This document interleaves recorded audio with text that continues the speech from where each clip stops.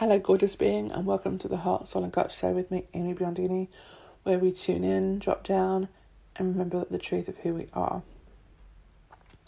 And today I have a question for you.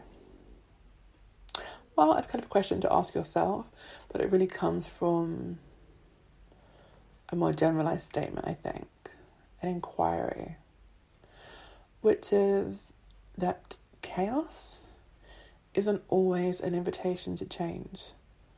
Sometimes the most powerful thing you can do within chaos is to stand strong, to stand true, and to be solid in your position. So my invitation to you is to really think about that, and where is the chaos of what's going on in the world, and there is always chaos going on somewhere, either in the external world or in our internal world. And ask yourself, is this chaos inviting me to change or to stand strong? Because the nature of chaos is flux, it is change. But it's not always telling us that we need to change. Sometimes chaos is bringing up the contrast.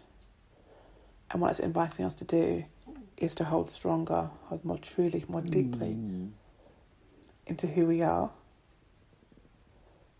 It's what we believe, it's what we stand for. So my question that I leave you with is the chaos inviting you to the contrast and to stay solid in who you are, in what you believe, in what you do, or is it inviting you to change? Something to think about.